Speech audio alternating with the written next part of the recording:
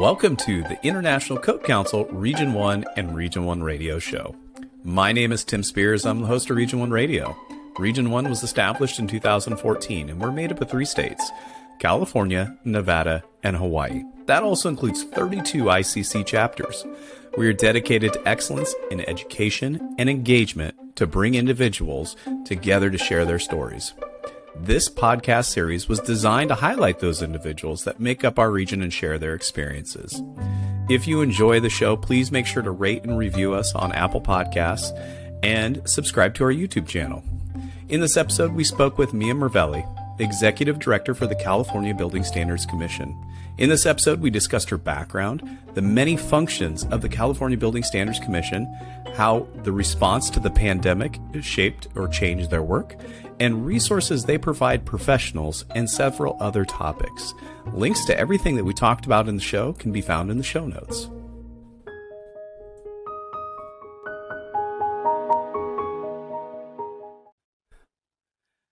Hey, welcome to ICC Region 1 Radio. We have today with us Mia Mervelli. She is the Executive Director with the California Building Standards Commission. Mia, how are you today? Good afternoon. It's great to see you, Tim. Thank you for having me. I'm doing well.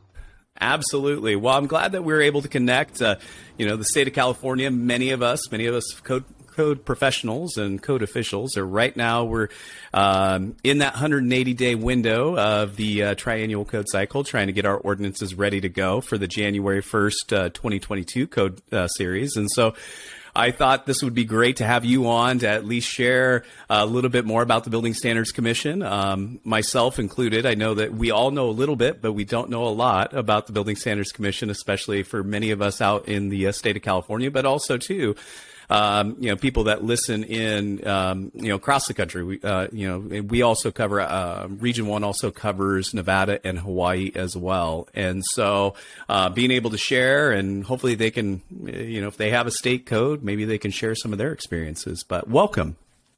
Thank you very much. Yeah, we're always happy to talk to other states that conduct rulemaking processes for their local building codes. So that would be great. Yeah. Well, before we get into California Building Standards Commission, code adoption, and all of that, can you share a little bit about your background and how you got your start in the profession? Sure, absolutely.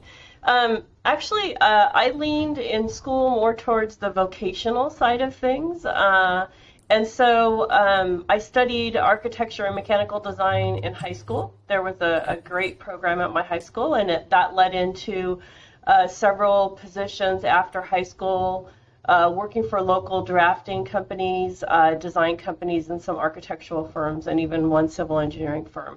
And so I lean more towards working rather than going to college, although I did attend a local community college and have an AA and drafting and architecture. And then, so what that did is it set me up to work at several state agencies. So in the early 90s, I started with my first state agency, which is the Department of Water Resources, and then I went over to the Department of General Services for a number of years. And then in 2012, I came to the Building Standards Commission, doing the rulemaking process on the technical staff side. And it was later in life that I pursued my architectural degree, so I am a California licensed architect. And in 2016 is when I applied and was appointed the executive director of the commission. So that's kind of my path to this, which is not necessarily a traditional path that right. Most folks take in a design professional world, but it worked for me. Mm-hmm. Yeah. And, for me, I think a lot of us can talk about, doing things later in life. Like I didn't get my graduate degree until I was, maybe I was in my late 30s, maybe early 40s. And so I do think that the life experience definitely helps, especially as we go to transition into different parts of our career. I know when I graduated high school, I was working in healthcare. I went into a healthcare profession and realized that I wanted to do something a little bit different. So it was either the fire service, the working with working in law enforcement, or going into the military. And luckily, I was picked up by a state fire marshal's office in the Midwest. I used to work for the Iowa State Fire Marshal's office for quite a number of years. So. So that transition, I didn't know what I wanted to do then, but I do know what I want to do now. And so life experience has definitely helped. So, I think a lot of us high performing people, a lot of us that are in these high stress professions, I personally live and die by a lot of my routines. And so I'm very busy throughout the day. And if I don't, work out during my lunch hour or have my morning cup of coffee, I'm probably not the same person throughout the day. And so I'm sure that maybe you have something very similar. So can you talk about like your daily routine, maybe how you get started in the morning and how you work your way through the day? I'm more of a morning person, so I enjoy, and I feel like I function better in the morning. Similar to you, I kind of am a routine-oriented person. I'm very comfortable with same. The day always starts with coffee, and I find that almost like a relaxing time, those first few minutes to have that coffee and just kind of wake up and think about things. My morning routine is actually shifted due to the pandemic because I used to get up, get ready right away, and head into the office because if I liked being the first or second person here, I felt like I could get my day rolling much better being early.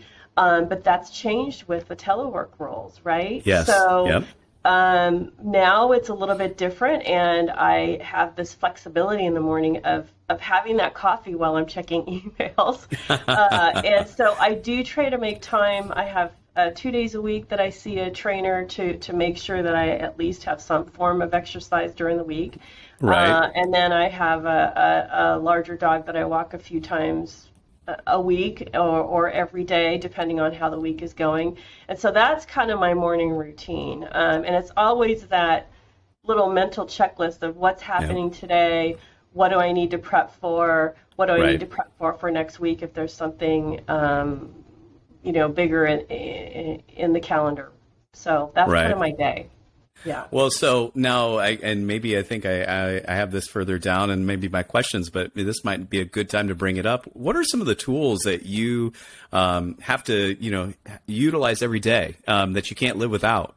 For me, it's Apple Notes and Apple Reminders. I've been a big note taker now, and so I utilize Apple Notes, and actually it's helped save me on a couple things because then I can go back, I can search it and do those types of things, and even Apple Reminders. Because like you just said, making the mental checklist, I always have to make a list because if I don't make the list, I'll likely forget it by the time, 2 o'clock rolls around. So what are some of those tools that you can't live without? Well, with the state of California, we use Outlook here. So it's the same type of thing as I've got that Monday morning calendar reminder. It's my to-do list. And I find that if I copy in emails that I need to address, links to the server on what needs to be reviewed, all of that goes in that Monday morning. Ideally, that's what I'm prepping for the week. But the great thing is it's something that I can transition to the next week and add to it, delete, remove. And I do have someone that helps me with that to some extent, and that person can go in and add to that list, and it's an ongoing priority. So where it used to be that nice yellow long tablet where you'd rewrite it every week or whatever, this gets updated. And to make myself feel good, I leave the strikeout in there so I know that I accomplished something. That's always nice. So those are the tools I use. And Notes is a really tricky one because it depends if I am not as savvy with electronic notes. I'm more of a little pad of paper for right now. And then a part of my learning curve is to sometimes retype in those notes so that I am editing as I go along to remind myself of certain things. So that just is what works for me. I wish I was savvier with typing them on the fly.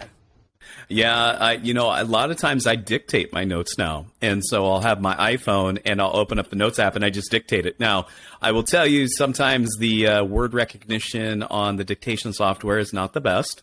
But at least, for me, when I'm, let's say I'm in the car or I'm at a meeting or something like that where I can quickly jot a quick note, that definitely has helped me. And I'm kind of like you. I think being a notes person definitely is something that is of extreme value.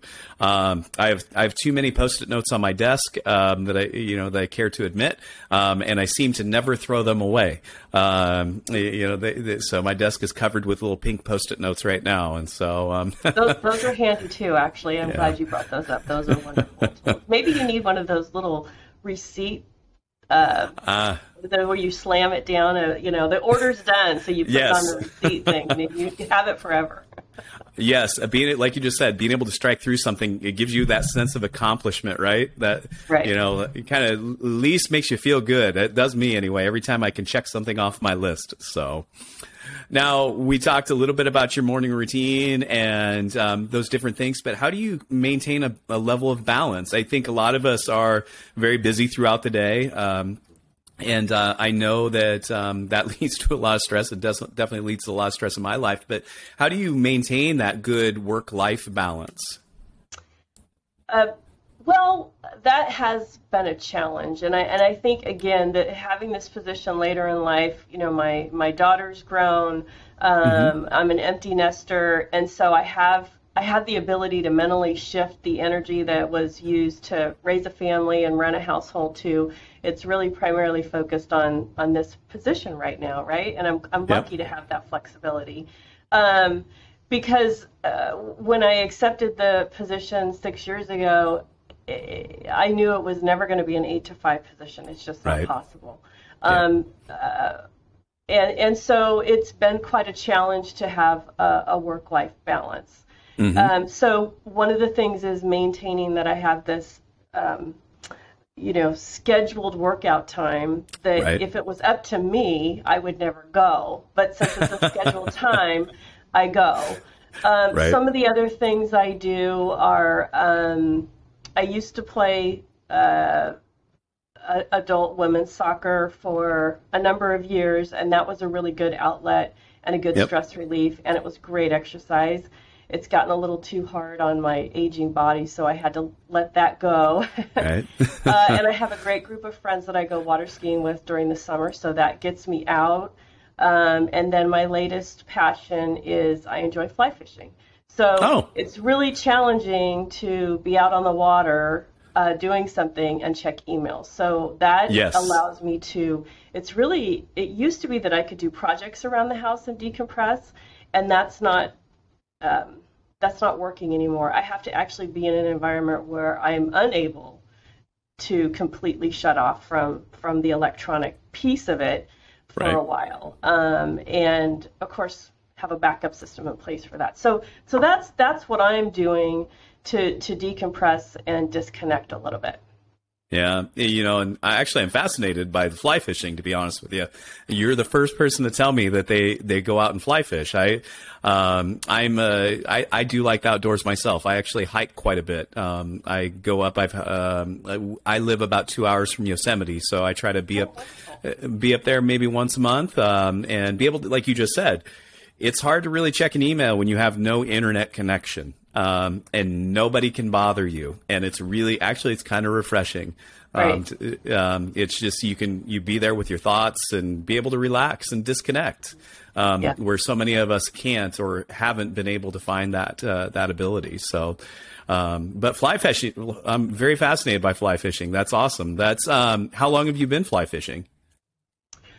Well, as a kid, I used to go fishing a lot with my dad, but it was much different. And then it's probably been 5 or 6 years that I picked it up. And I always liked fishing, but there was a long pause there.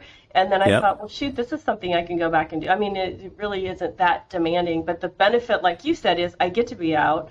I do get a little hike in. I get some exercise in, and it requires me to focus on something different than work. And so that's really the decompression and the shut off as well. Absolutely. Like you just said, you have to focus. I would imagine there is a lot of details associated with fly fishing to be successful in that as well. So, that's very interesting. Yeah, that's cool. Now, being part of the Building Standards Commission, like I said earlier, many of us know what the Building Standards Commission is, or at least what piece of it that we relate to the Building Standards Commission. And I'm a fire code official, and so I relate to the adoption of the California Fire Code and its adoption.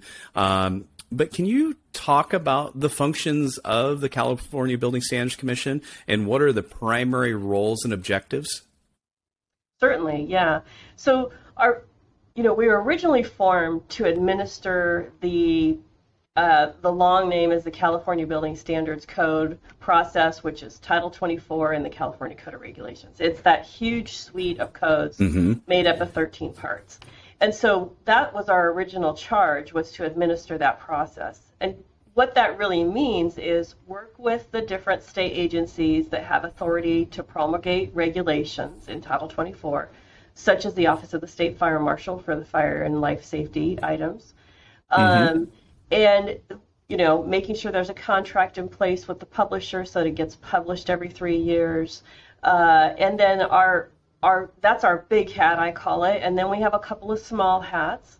A couple of our small hats are, we do have authority to promulgate regulations for state buildings, UC, CSUs.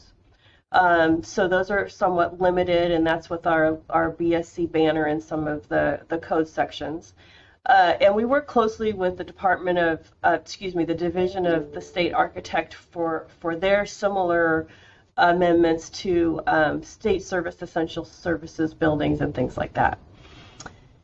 And then our other hat is, which is occurred in about 2007, is our authority to promulgate the green building standards found in Cal Green, Part 11. Now, our piece of it is just for non-residential occupancy. So we're in that Chapter 5 and A5 for voluntary, and then it's the Department of Housing and Community Development that authors the residential pieces for single-family, multifamily hotels, motels.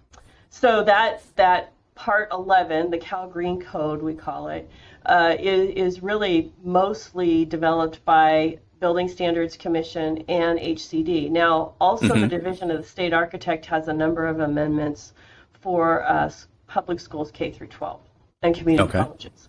So those are our big hats. And then, of course, we also receive the local ordinances from jurisdictions.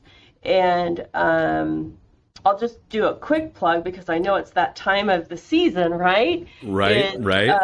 And you may ask this question later about resources, but this is kind of a good opportunity. Is Stuart Tom and I just updated the video. It's available on our website under our resources page that helps with the describing the local ordinance process. We also have a pretty extensive guide on our website that talks about the local ordinance process. Not every single ordinance comes to us, although a lot of jurisdictions just send them to us because by default everything's in one package.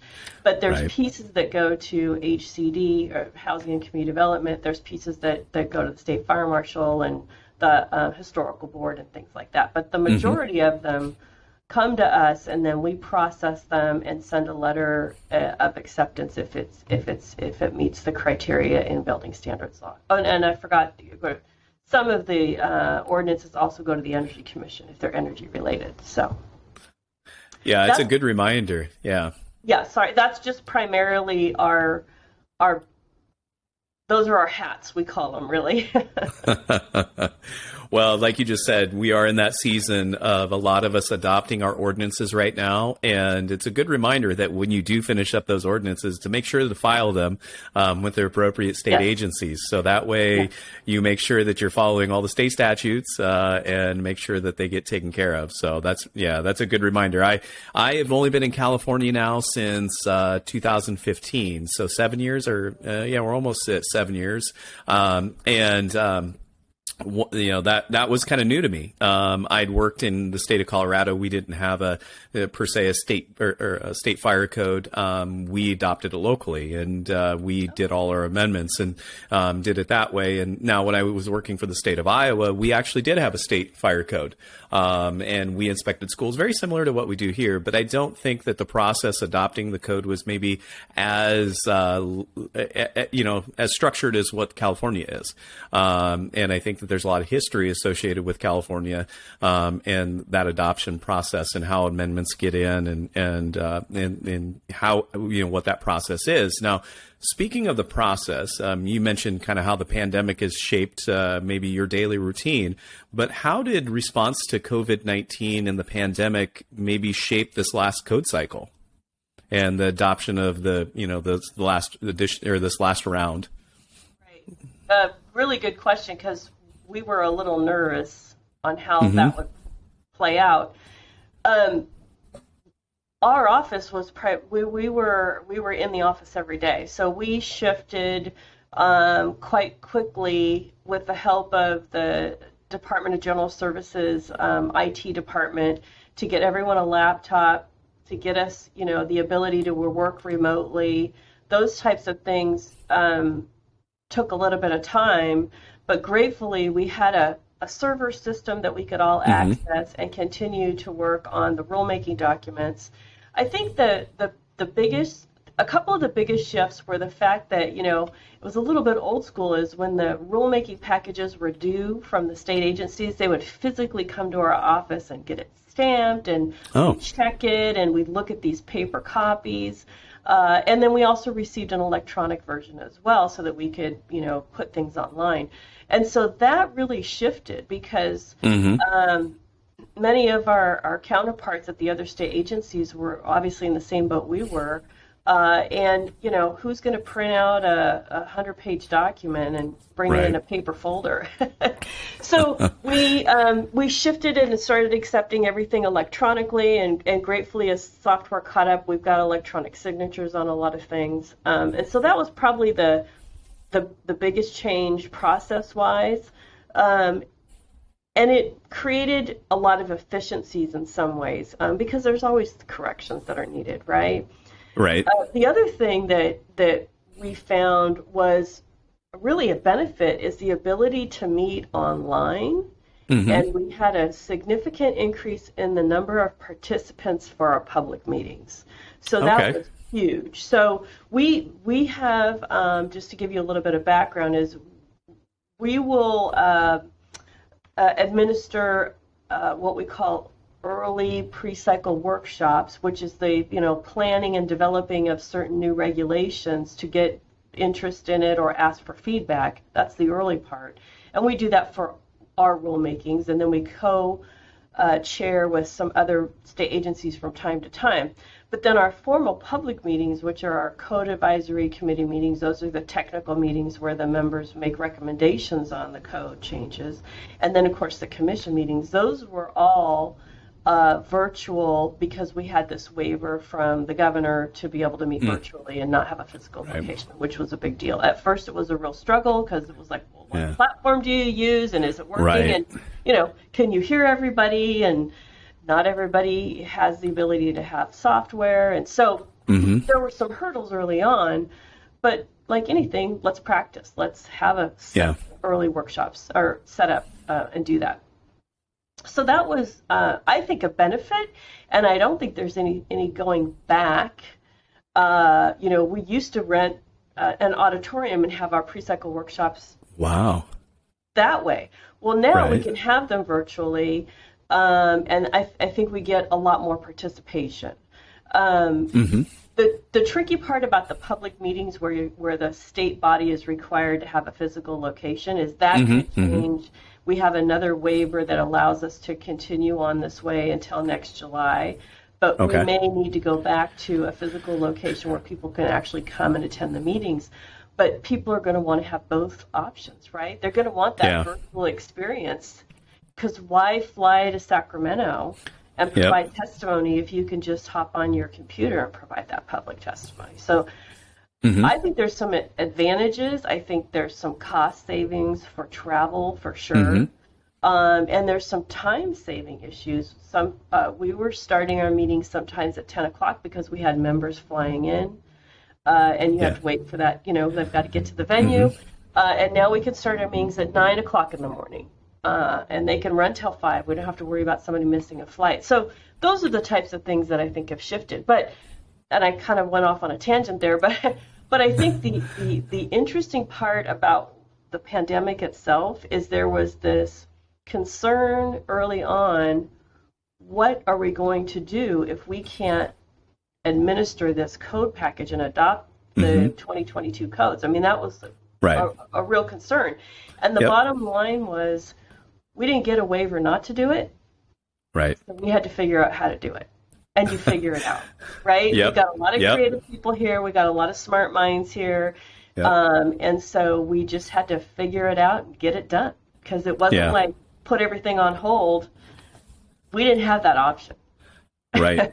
Well, it's one of those things that even in the face of the global pandemic, we all had to try to find ways to be able to continue to do what we do, and find the tools, like you mentioned, being able to, find the platforms where we can all communicate and be able to participate. And like you mentioned, it's good to hear that it's more of an inclusive process now, right? We've got more people that can attend meetings, and even I'm part of the Cal Chiefs organization, our fire prevention officers. And so we host a monthly meeting. And like you mentioned, being able to hold those meetings both virtually and in person will allow so many more of us to be able to connect and be more well-informed, I think, than what we've ever been in the history of what we've been doing. And so I think it'll just continue to get better. I know in talking with folks with the International Code Council, kind of the same thing, right? They had to figure out how they were going to continue the process during the different code cycles that they had going on at that time.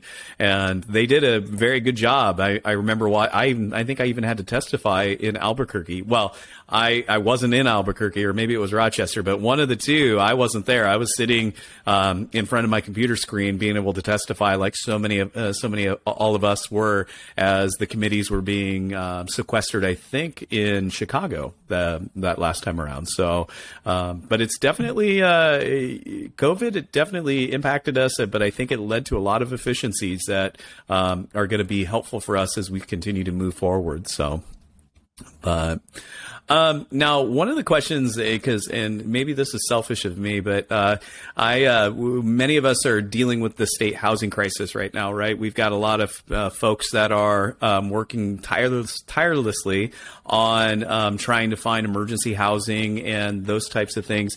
How does the Building Standards Commission, I don't want to say help, but aid local agencies in maybe the emergency housing crisis that the state of California is facing right now? Well, that is a little bit of a tricky question, because it is a little bit outside of our wheelhouse. Okay. It's really the Department of Housing and Community Development that has adopted those appendices in the back of the residential code and the building code. And so for our role in that is just making sure that we are communicating and offering ways to, if there are emergency building standards that are needed, to address that. We monitor legislation, and when legislation is enacted, we kind of keep a tally of things, knowing that this state agency is going to be promulgating these regs, and we have a little reminder for ourselves if we don't see something that gets included or we ask questions, we kind of follow up with the state agency and say, hey, are you guys going to propose these changes? We know this legislation was enacted. Is there anything special we need to do to help you? So it's really the facilitator part of it. Okay. And in the case of emergency housing, it's not a direct effect on us. Right. But like you just said, being able to facilitate, because there are different pieces of legislation that come out on occasion that a lot of us may not know or may not be as well connected, to Sacramento and understand all that, and being able to facilitate those conversations will definitely help us all. I know a lot of us are looking to those new appendices in the building code, in the residential code, and working through that process as well. So. Now, we talk about, like I just said, not being connected, but how do you stay connected with, because everything seems to always be evolving, and there's always something new that comes out, and different changes, either through legislation or through the codes or construction materials or the building industry. How do you stay informed and up to date on the most recent changes? Well, it seems like with this electronic world, there's so much more thrown at us that I feel obligated or responsible for reading, and that has become a real challenge, right? So I'm having to sort of filter through what is it I need for my job, because there's so many things out there that would be so interesting to be able to read. And so for one thing, it's because California legislation affects Building Standards Commission so much, that's probably one of the higher priorities that I'm trying to keep track of and informed on.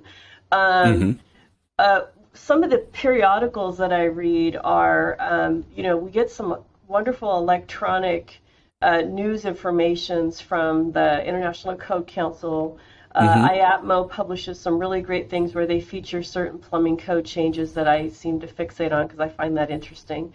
And then actually it's the National Fire Protection Association magazine that is, I think it's now bi-monthly, we still get a paper copy of that. And something about the paper copy with the pictures, and a lot of those topics are actually related to hazards or emergencies that have occurred in California, or they're directly related to building standards. It's fascinating, the other items that are in there that I don't even think about. But so, there's less of us in the office on a day-to-day basis. We still come in 1 or 2 days a week.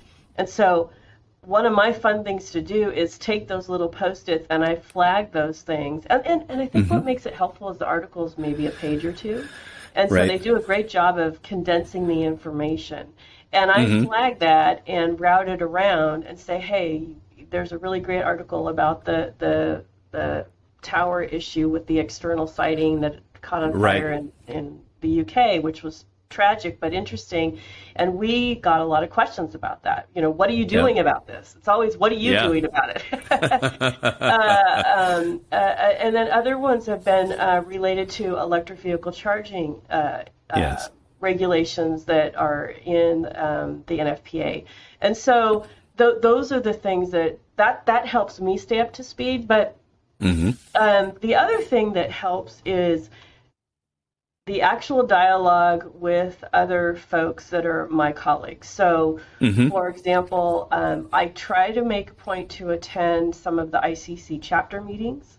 We do have staff that I encourage them to go to participate in those when we can.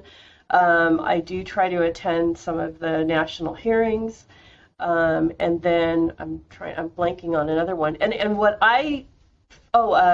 the CalBO events and the California County building official events have been really great too, the annual business meetings. And, usually I'm there with another colleague to do a presentation, right? Which is your 30 or 40 minute, whatever.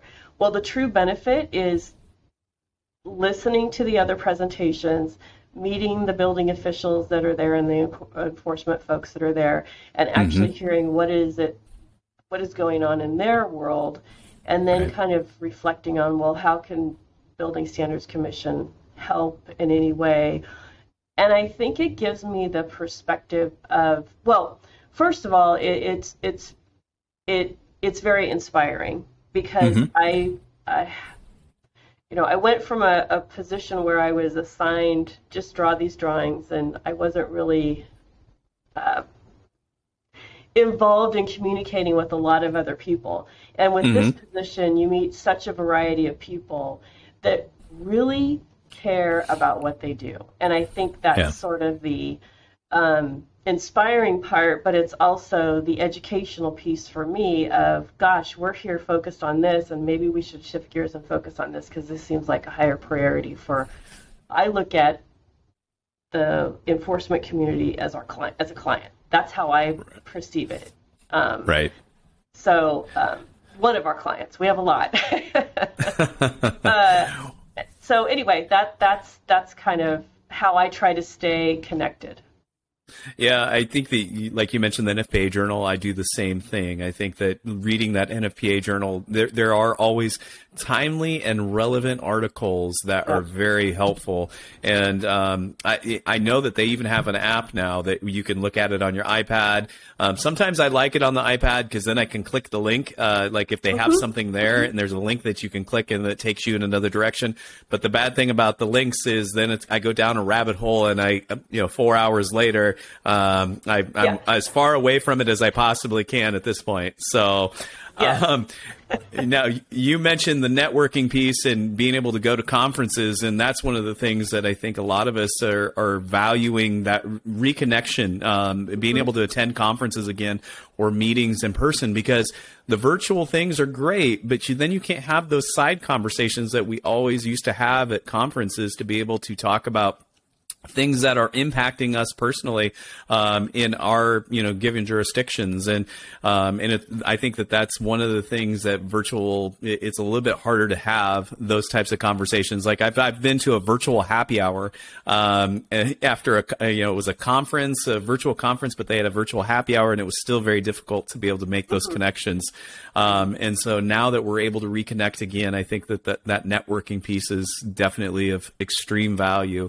A lot of us missed for those couple years that we weren't able to meet and get together. So, yeah, I would definitely agree with that. And really, that's been one of the great benefits of this position is the relationships that I've made with other folks that I would have never crossed those paths. Right.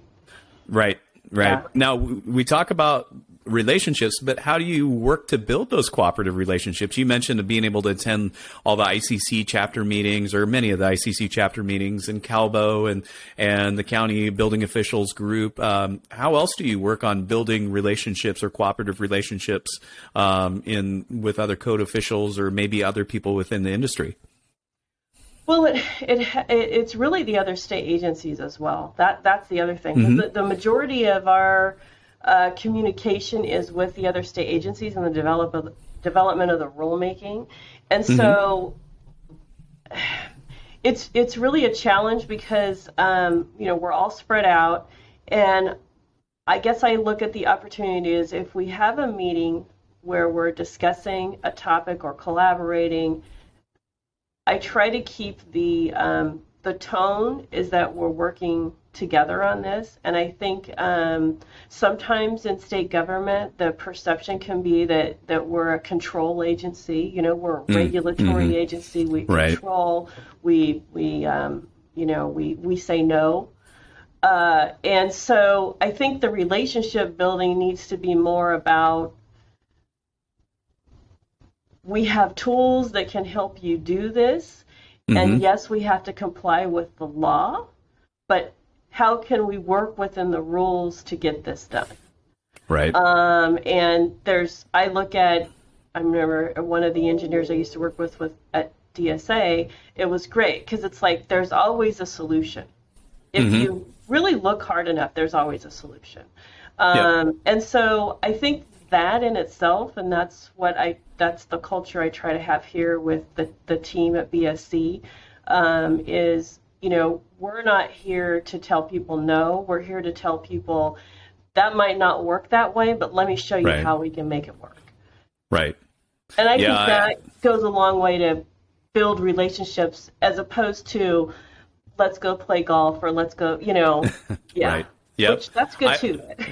Yeah, I agree with you on that. And like I had a building official, he's a friend of mine, and he said that he's always trying to work to yes. We always, a lot of us, they look at us being regulators and always saying no. But I'll be honest, I don't like to say no. I mean, honestly, I do want to work to that yes, and it's all about perspective and how do we work together to be able to achieve the goal that everybody wants to achieve. I mean, we don't. And I always tell people, we're not trying to be a barrier to any economic development or wherever you want to be. We just want to make sure that we're doing it safely, and maybe we can share our perspective as we go through that process. So, and part of that is educating people on the process, right? Mm-hmm. Yep. And so that's another piece of it for us that we feel is really important is, we get some folks that come in late to the game, we'll call it. And Right. they're like, well, we want this, this, and this. And I said, well, that would have been good information to know 5 months ago, and here's why. Right. And so how can we do this next code cycle to get this in the code? We have to work within these rules. And so we don't always have the time, even though it sounds like there's a lot of time. We don't always have the time that the law allows us to do certain things in a rush. So, Right. yeah. Yeah. So the education And, piece is important. Yeah. Right. And I talked to Kelvin McOsker. He's now retired, but he was the building official for the city of Las Vegas. I think it was Las Vegas. There was a counterpart was North Las Vegas. And he was saying, because he is very big in the code development process and code development world as well. And I said, do you ever think that maybe we should shorten the code process? He's like, no, I actually don't. Because if we shorten it too much, then what's going to happen is we're not going to have that good debate to be able to make and to be able to make good code change. And so he felt like, hey, the process is really good in the sense that it allows us to have that good debate, but also too, like you mentioned, it's good to know these things maybe ahead of time and not at the 11th hour when we're trying to move something forward. And it might be something that we can definitely introduce in the next code cycle. So, but. Well, and the national process, the advantage is it is a 3-year process. In California, we make the intervening code cycle that 18 months also. Right. So, Yep. Yeah. We get to do it every 18 months. Yeah. You guys are always busy. There's no really downtime, right? Not really. No. Yeah. Now, one of the things that I've noticed, and many people that I talk to, we're definitely, in the building industry, fire code industry, we're an aging profession. We've got a lot of us that are, now seeing that we need to recruit the next generation into a building safety career. And what advice would you give those that are maybe seeking a career? Like you mentioned, you didn't take a traditional path. What advice would you give those that maybe are seeking a career in building safety? Yeah, I've thought about this a lot, and this is kind of something that is a little bit possibly in a retirement mode for me of wanting to encourage folks that maybe are in the trades or are labor more comfortable with labor and maybe don't have the opportunity to seek a college degree in engineering or architecture or code development. I think the great part is there's certification processes that can create a more vocational path for folks. And so, again, I'm a true believer that the young people learn differently, and not everyone succeeds in the traditional education path. And so, like, for myself, while I did graduate, and it was a real struggle in school for me. And as soon as I entered into the courses where you were actually doing something, you were producing something, you were seeing your results differently than a letter on a paper, I succeeded. And so you get this sense of accomplishment. And I think that sometimes young people might not be exposed to that or the availability to learn that there's these other opportunities. And so that's what I would encourage is I was fortunate enough to be involved in a program where it was a vocational education program, and that's how I got into this path. Otherwise, I'm not really sure what I would have ended up doing. And it isn't. Another thing is at the time in the early '80s, which it was not necessarily a traditional path for young women to go into, and so that was another aspect. So, long story is, it would be nice for us folks that are aging out and getting ready to retire is to give back and try to find those avenues, whether it's going and doing talks, like I've done talks before at junior high and high school. There's a lot of vocation programs out there if you look for them. I would be interested in, job retraining programs where someone maybe, can't do that physical labor anymore, but they have all of this knowledge of how things go together. Right. That's kind of what I see would be helpful. Yeah, and I think that I talked to Madison Domineski. She works with ICC, and she mentioned the technical training program that ICC has to offer, especially a lot of a lot of younger folks that are in high school and in high school, maybe going into like a vocational school. But there is a training piece that at least allows them to work towards a ICC certification, so a residential building inspector and those areas. And I tried to, my son, he just turned 19. I tried to recruit him into this profession, and he thought I was crazy and said, no, I'm not really interested, but maybe 5 years from now, he'll change his mind and maybe I can get him into this profession, because I will say it's given me a lot. And I do find it extremely rewarding. I think that so many of us do. I do find it fascinating. Anywhere from some of the basic inspections that we go to these large logistics facilities that are now using robotics and those types of things are so fascinating to me, to see that no 2 days are the same, and trying to help them see that as well. So. Yeah. But now, we kind of talked about trying to recruit people into the profession, but what makes you inspired for the future? I think for me, it's technology and seeing the advancements that we see every day. But what makes you inspired for the future, especially in building safety? Well, I think I touched on it a little bit earlier, is really working with the various folks that are involved in this process that truly do care about what we do. That is inspiring for me. I think, and maybe this was how I was raised, is, when I wake up in the morning and I know that I took an oath to do this, administer this process, you tend not to hit the snooze button. Right. And so I think I'm inspired by the sheer fact that, I have folks here that depend on me for some direction. And so that's a piece of it. But also it's that, I'm always thinking of calendar, and I've only got, so many business days until this has to happen. So many business. Right. And so those are the things that keep me going. But the inspired part is, I am really proud of the process that we administer. I think it's a good process. I'm also inspired by the fact that I'm always looking for ways to improve the process. Nothing's ever perfect.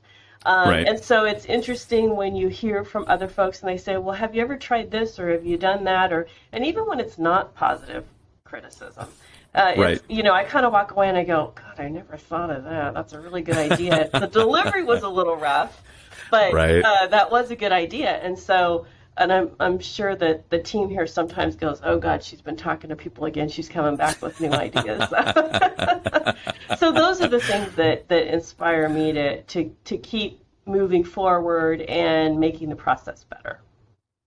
Yeah, like you just said, sometimes the delivery may not be the best when you receive feedback, but hey, it's feedback nonetheless.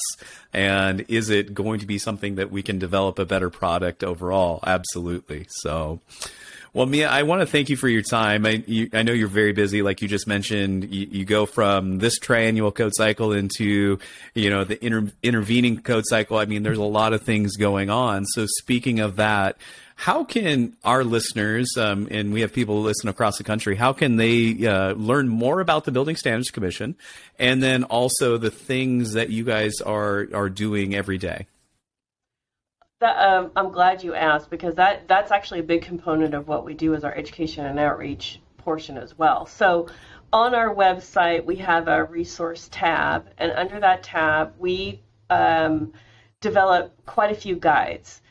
So there's a guide about Title 24, which goes into great detail about how the California codes are developed, what they're based on, the state agencies that are involved in the process, and so on. So that's a great guide.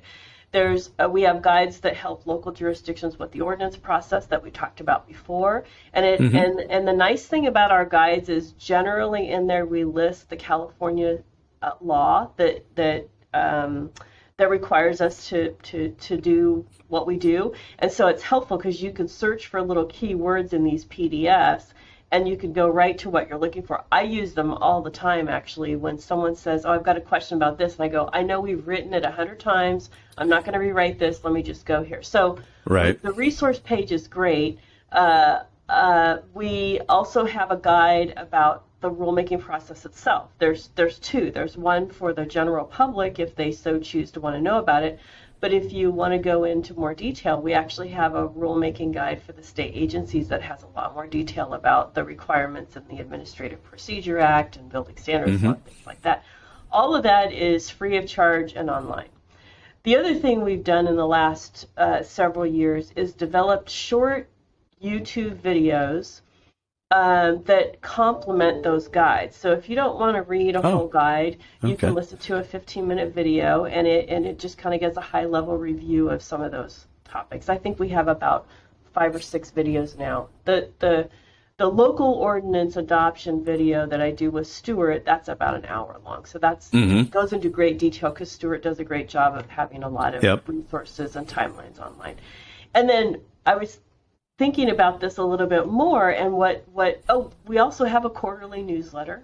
So I'll just plug that if you subscribe to our listserv, which is on our contact page, you will receive not only the quarterly newsletter, but you'll also receive any meeting notices we have, any information bulletins that we issue that maybe alert people to things that are happening with building standards, like, the code is published, or here's a list of legislation that may impact building standards. Those types of things we announce every now and again.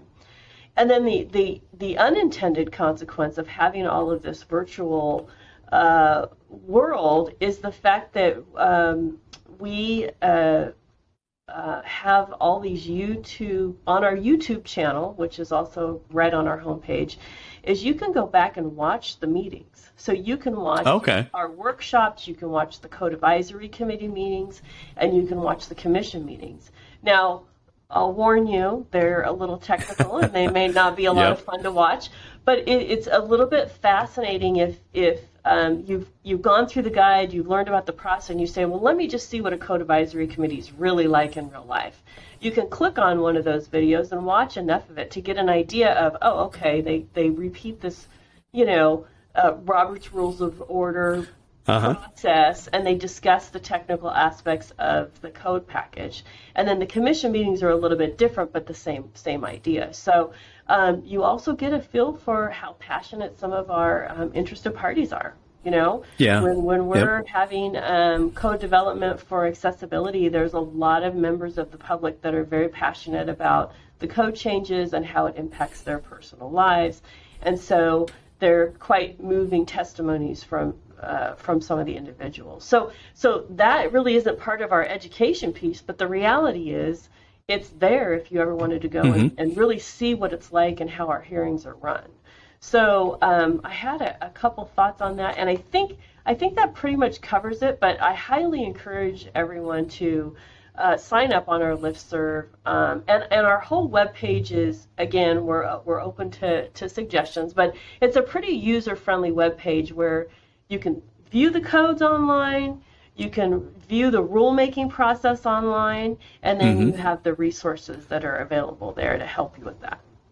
And of course, we have a phone number, and we do answer the phone. So if you call, we will answer the phone and talk to you.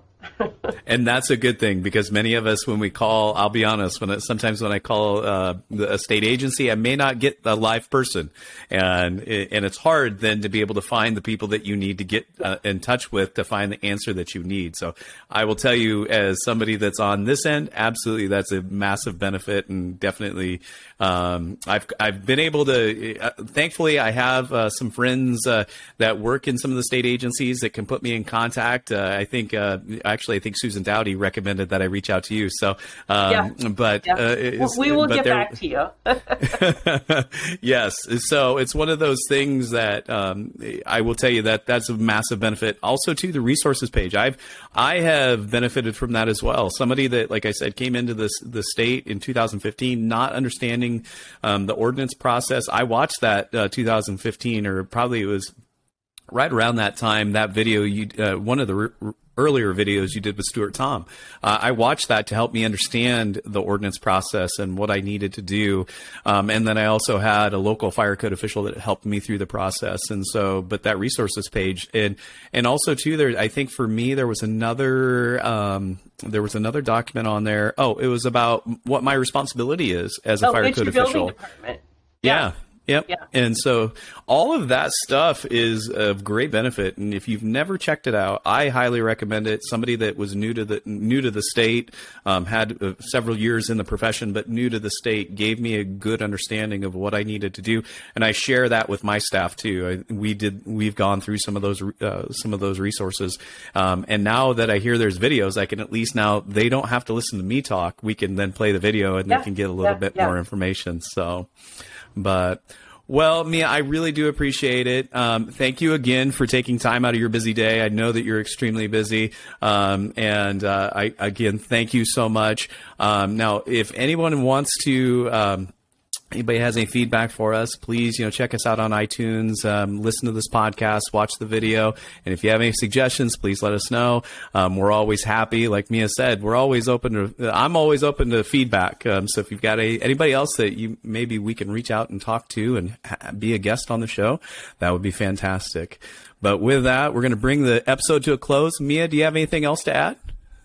No, just thank you for having us, and I couldn't do this without the team here. We have a small but mighty team, and so it definitely takes a village, and we've got a great group of people. So thank you so much for highlighting our office and what we do. Yes, we're here to help. All right, absolutely. All right, thank you, and goodbye, everybody.